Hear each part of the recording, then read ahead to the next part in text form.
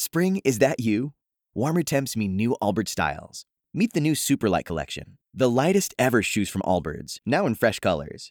These must-have travel shoes have a lighter-than-air feel and barely there fit that made them the most packable shoes ever. Plus, they're comfy right out of the box. That means more comfort and less baggage. Experience how Allbirds is redefining comfort. Visit allbirds.com and use code SUPER24 for a free pair of socks with a purchase of $48 or more. That's ALLBIRDS.com, code SUPER24.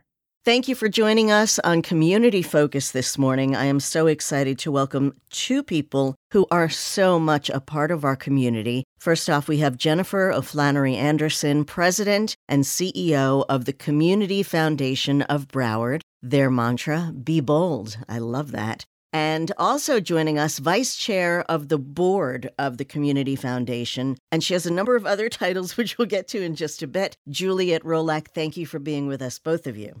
Great nice to be with you, Ellen. Jennifer, let me start with you. You know, you have been in the nonprofit world for many, many years. We met way back when you were working with another organization. And what I'm curious about, we work with both nonprofits and foundations. What is the difference between the two? So there's several different types of foundations. There's public foundations and private foundations. Private foundations are usually established by a family or a company to support that family or company's giving. A community foundation is a public foundation, so our role is to provide leadership, inspire collaboration, and to really help connect people and organizations and nonprofits together. So we raise money through significant estate gifts and large gifts from individuals, companies, and foundations to really provide leadership on key issues and then to provide grant making to nonprofits and other organizations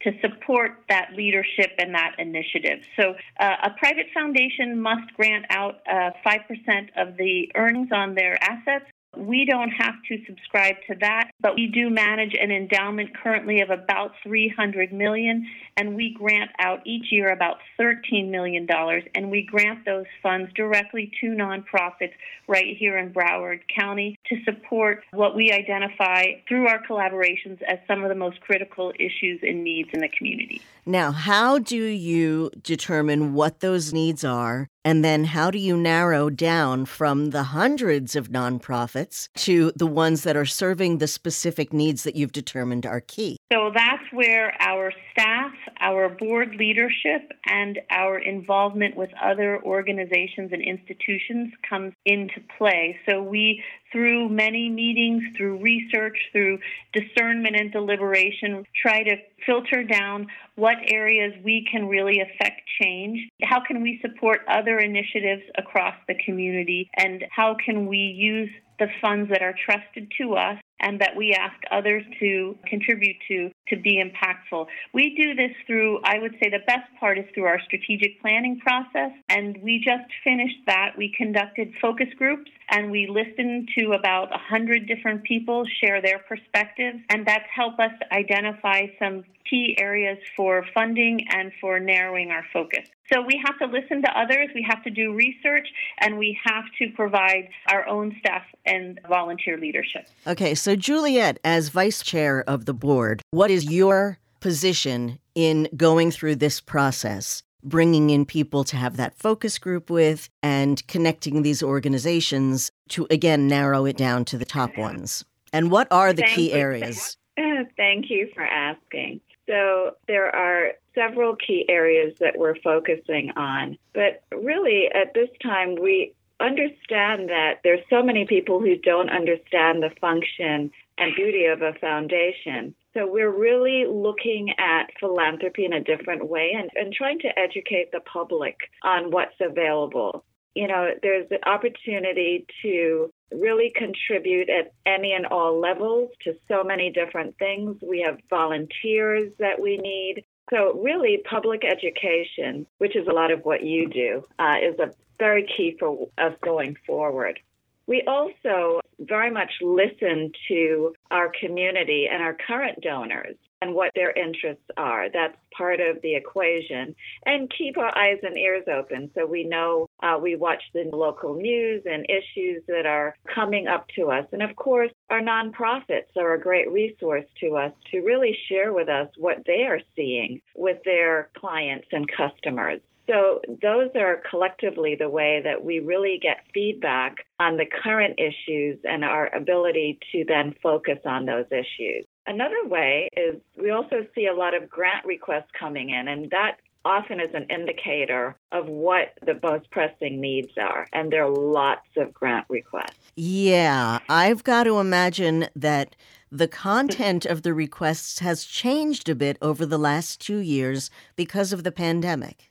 Yes, very astute, thoughtful. And a lot of that, in fact, I really commend the foundation. And the word pivot comes to mind. I know it's been used a lot since the pandemic, but we really saw the foundation do that and really trying to support nonprofits through that time of difficulty with funding that they would not normally have the ability to get. So that was really a wonderful example of how the foundation can really meet the needs at the time and have the flexibility and the fiscal responsibility to be able to do that.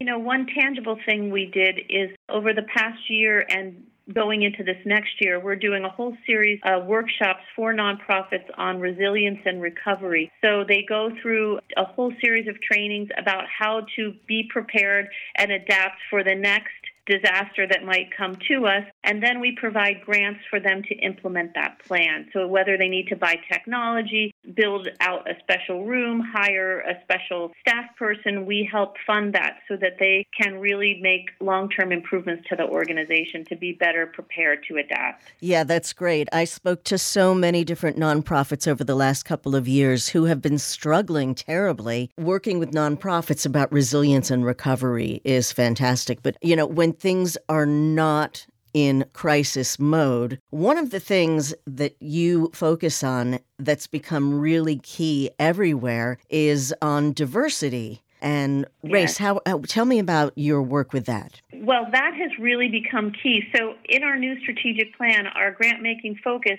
is in 6 areas: education and youth enrichment, social and economic mobility, health and thriving families, art and culture, racial equity, diversity and inclusion, and building a strong nonprofit community. So for us, racial equity, diversity, and inclusion really touches all those areas. How do we help educate the business community about the value and importance of embedding racial equity, diversity, and inclusion in their business practices? How do we help nonprofits reach all the communities across Broward County? How do we help small nonprofits that are embedded in communities of color be prepared to service and expand and meet the needs of their community and be able to go after large grants or partner with other organizations? How do we as a leading nonprofit in this community set a standard in our own operation? And how do we inspire our donors to consider giving to organizations that may be outside their area of comfort or outside of the areas that they usually grant to? So for us,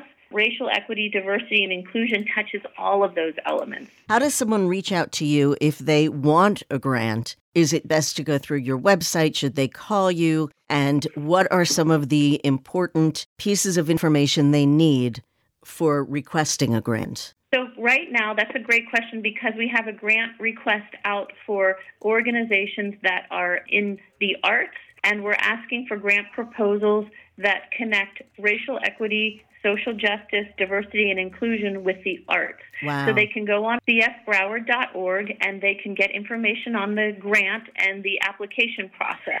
We also have a grant out for organizations who are working with the LGBTQ community and who are going to be especially focusing on Black and Brown communities related to LGBTQ. So those are 2 grants that are out right now. And later in the spring, we'll be doing a special grant for small nonprofits that serve communities of color and that need help maybe getting a little more sophisticated. They may need some help and support putting the grant proposal together. So this will be a very grassroots, small, the place where you start and learn how this grant-making process works. Okay. So that's a few examples. That's a great thing, because you hear all the time, I'm a grant writer. Well, what is that? Oh, I ask for money. Right. I get us money. And, I know it's much more than just asking, and they have to prove their worth and their fiscal responsibility, much as you were talking about, Juliet, about the fiscal responsibility. And I have to say, with a $300 million pie that you sit on, who do you have to answer to in managing that money? Well, we answer to the board, and we answer to our fund holders, and we answer to the community. That's something that came out of our strategic plan. The basic question, who is our customer? And our customer is Broward County. Our job is to serve and lift up and be here for the life of this community. So, we are here to answer to all of those. The Board of Trustees is the most direct, who really take a personal and professional responsibility to ensure that that asset is growing and serving this community. I want to jump in here because, first of all, when I hear Jennifer speak about the foundation and all that it does and who it's responsible to, it just really warms my heart. And, being on the board and being vice chair, she's absolutely right. It's our fiduciary duty and responsibility as a board to assure that the foundation is fiscally responsible and prudent. And year over year, they continue to show that. The lovely thing about having endowments that are going to last fairly much through eternity to serve Broward is what is so unique and wonderful about the foundation. And they have really reached a point of making magic to assure that these funding will be there in continuity. I have to say the staff there is, particularly good. We have members of the board who are strong in the area of accounting and finance. And all of these serve to assure that there's a safeguard, that these funds are being managed well and being used well. So, can't say enough about that. I would just like to give a plug to Juliet and FP&L. They have made a gift to the Community Foundation to support our work in racial equity, social justice, diversity, and inclusion. And so that grant will go towards supporting those small nonprofit communities. It'll go towards helping educate our business leaders, giving them additional training opportunities, and to support our own improvement in embracing this important topic for our operation of our organization. And that was what I was going to ask Juliet about. As I say, both of you have been honorees at the Girl Scouts of Southeast Florida's Lead the Way luncheon. So I've had the pleasure of introducing you both to different audiences. And Juliet, we've spoken numerous times over the year because working with FPL, there's a whole range of subjects of concern to South Florida. But as the regional director for external affairs, making those kinds of grants is one of the things that comes under your purview. You were so generous with Boys and Girls Clubs of Broward County when we did the fundraiser last year. And there again, how do you decide which are the organizations that you'll make grants to? Thank you for that question. First of all, Nextera and FPL both really are committed to giving back, supporting our community where we work and live. And so it becomes so important, again, to be in the community, to see the organizations that are making impact, that are really serving the community well. And so in serving on some of these boards, you really get an internal view, and that's many of our external affairs teams are very much integrated in boards throughout our territory. So we get an inside view and understand what they're doing. But we also see many organizations that make requests, and we ask questions to see whether they are in fact using these funds and stewarding the funds that we give them in a responsible way, and what are the outcomes. So that is in large part what we do. But going back to this particular grant that we made to the foundation, I obviously became aware of the work that was being done in race equity and knew that it was a fairly new,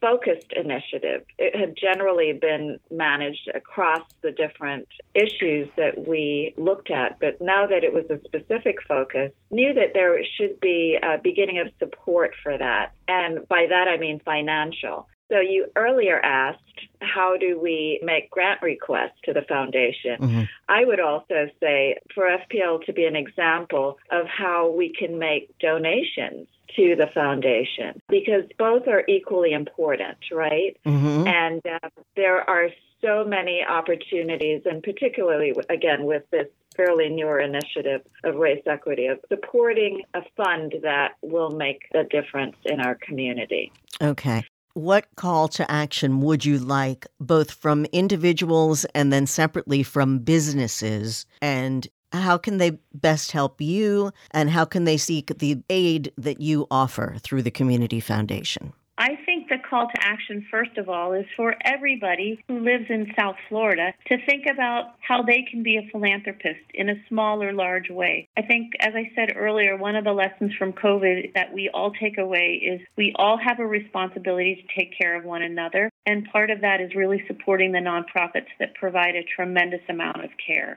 So that's one of my call to action every day, is for all of us to think about what ways we can give and support our community.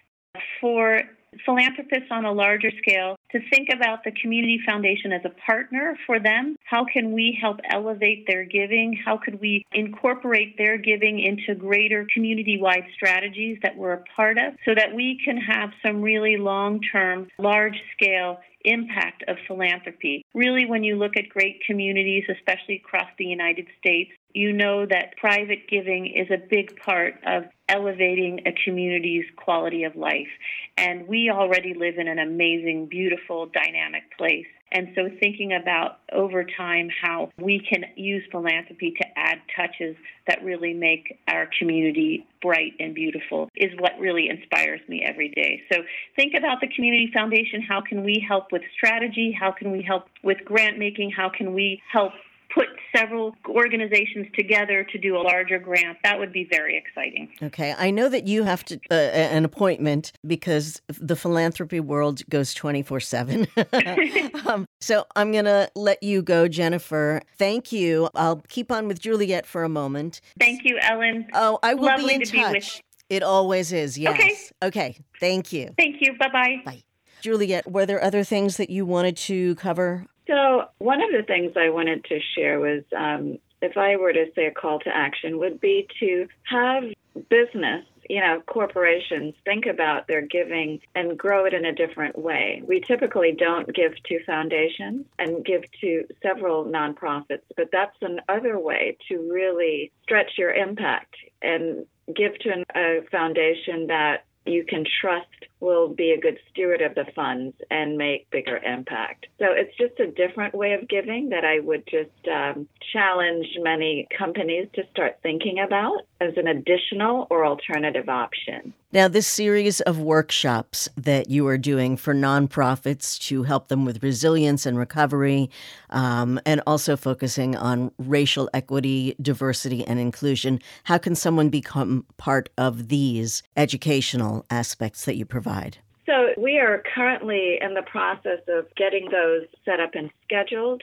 and hope to be launching that next year. So the best way is to definitely keep pace with our website. All of that information for the foundation and the programming will be available on the website when they do launch and start. Okay, and that'll be cfbroward.org. When you do get ready to launch, we'll talk about it again at that time so we can get down to the details. If I am correct, this is your first weekend without hurricane season for this year? That would be correct. I have to tell you, on Tuesday, November 30th, there was almost a shouting celebration throughout the company. We made it through another year. Formally the end.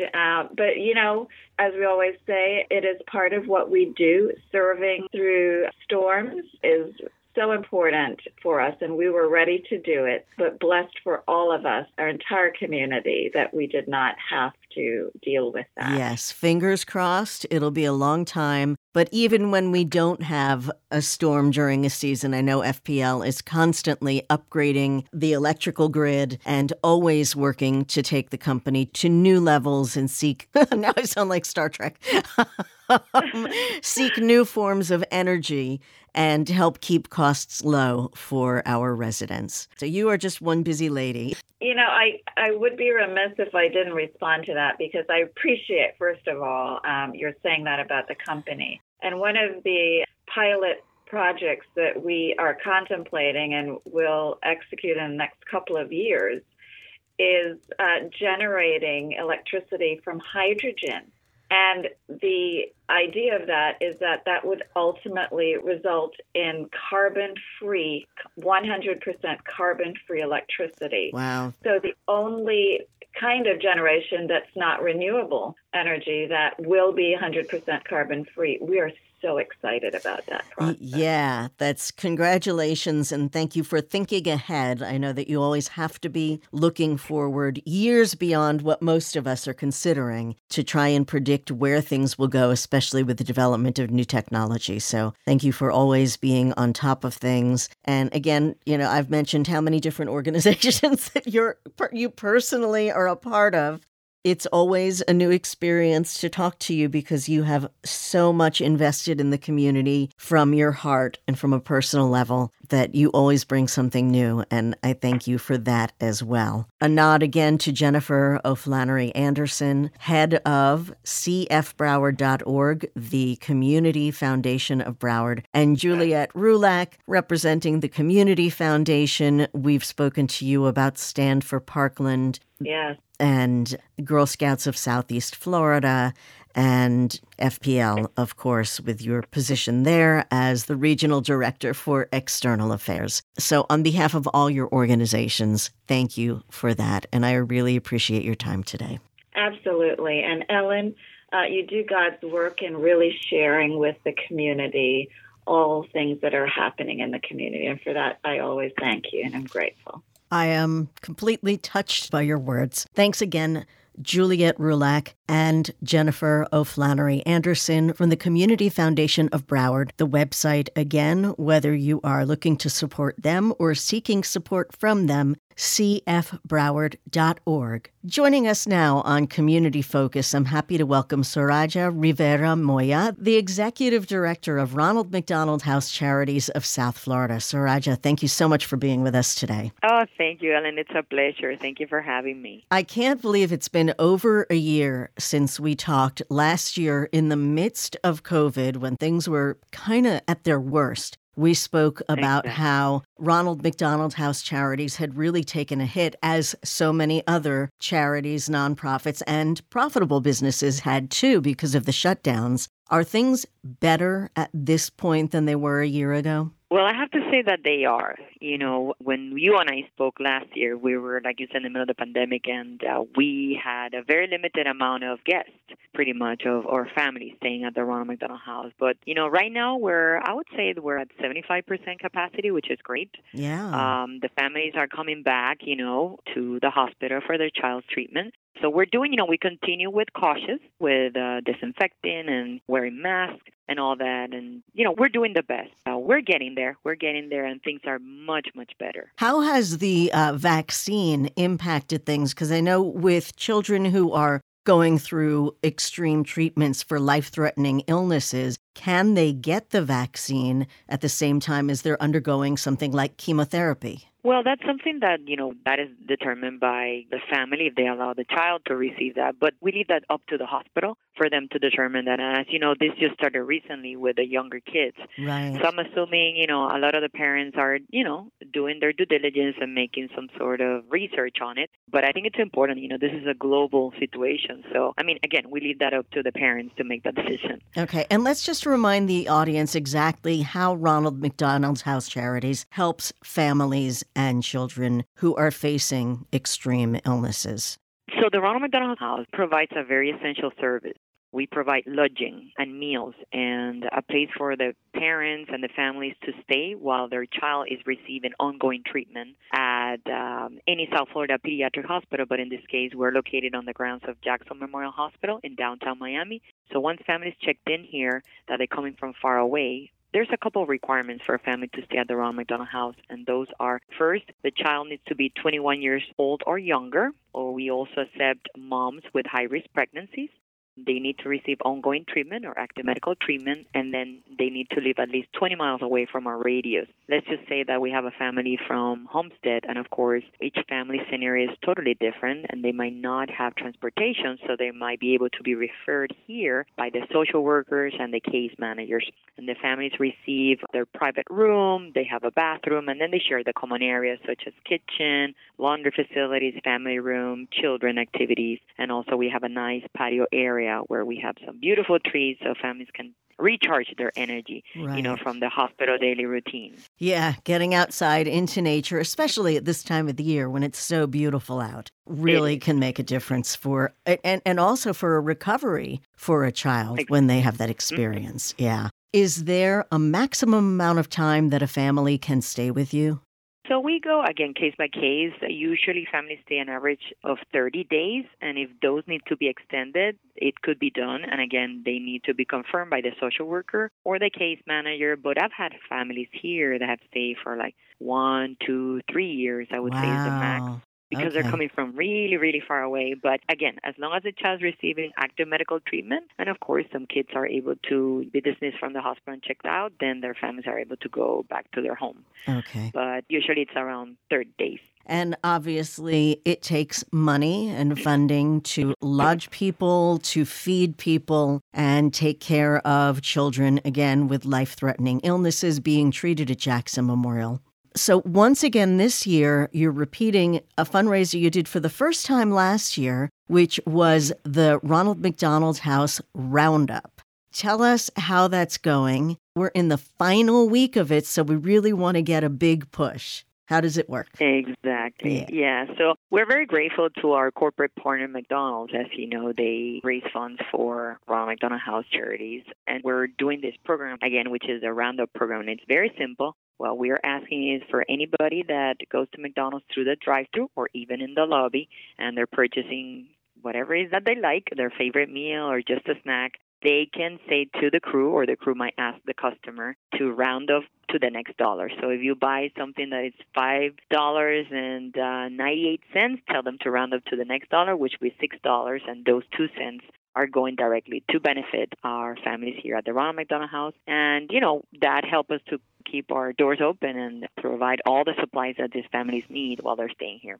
And again, it's very simple. Yeah, it definitely is. I mean, people are going there anyway. Exactly. I do that myself when I'm asked to round up for any charity. Some of them, places now do it when you order on an app and they give you the opportunity to add the extra. And it just seems so simple. It's under $1 that you're being asked to give. And almost all of us can swing that, particularly with the affordability of a McDonald's meal. Now, this is specifically running just through the 12th of this month. How much more are you looking to raise? So last year, the goal was to raise $1 million through the customers and McDonald's crew and everybody that did all this joint effort. They raised $1.2 million. Wow. And then this year, we want to go to raise $2 million. And I think we're going to make it. I think we are. We're so blessed, and at the same time, we're fortunate that we count with good people that want to support. One of the really cool things that our local McDonald's restaurants are doing is a little competition between restaurants. Tell us about that with certain peak hours. Yeah, so pretty much from 11 a.m. to 2 p.m., there's called the Drive-Thru Challenge. And they're pretty much collecting information how much sales are done throughout that time. And then the top restaurants will be recognized. The manager and the crew will be recognized by McDonald's, and they're also being recognized by us.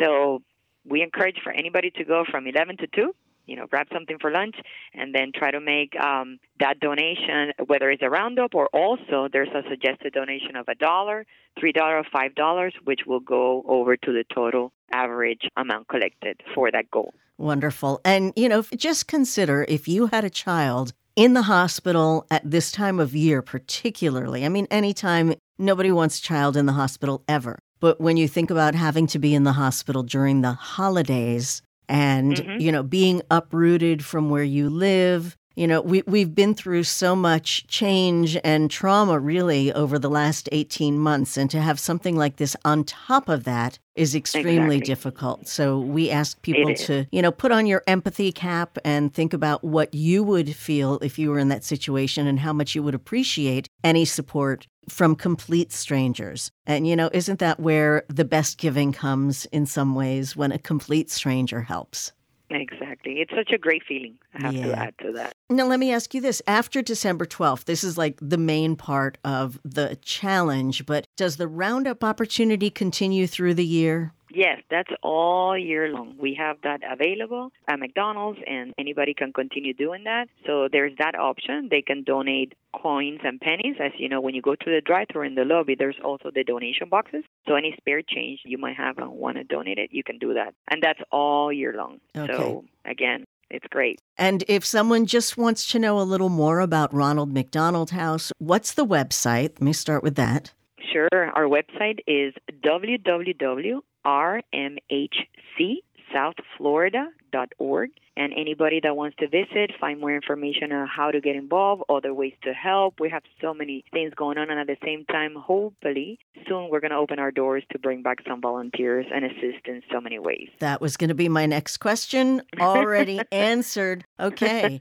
rmhcsouthflorida.org. Find out all of the good works that Ronald McDonald House South Florida is doing and ways that you can support in addition to driving through McDonald's. Remember those peak hours between 11 a.m. and 2 p.m. for our friendly competition between our local McDonald's restaurants. Roundup for Ronald McDonald House. Soraya Rivera Moya, Executive Director of Ronald McDonald House Charities of South Florida. Thank you for the work that you're doing, and I'm glad we're able to help out with this initiative. Oh, thank you so much. We truly appreciate it, and I want to wish everybody a very happy holiday season. And we wish the same to you and to everyone who is in your stewardship now, all of the children and families who are receiving assistance from Ronald McDonald House Charities. And thank you for listening to Community Focus, where we look at the issues that matter in South Florida and the people and organizations that are making a difference. Please join me again next Sunday, same time. We'll take on new issues right here on Community Focus. Spring? Is that you? Warmer temps mean new Allbirds styles. Meet the Super Light Collection, the lightest ever shoes from Allbirds, now in fresh colors. These must-have travel shoes have a lighter-than-air feel and a barely-there fit that made them the most packable shoes ever. Plus, they're comfy right out of the box. That means more comfort and less baggage. Experience how Allbirds is redefining comfort. Visit allbirds.com and use code SUPER24 for a free pair of socks with a purchase of $48 or more. That's ALLBIRDS.com, code SUPER24.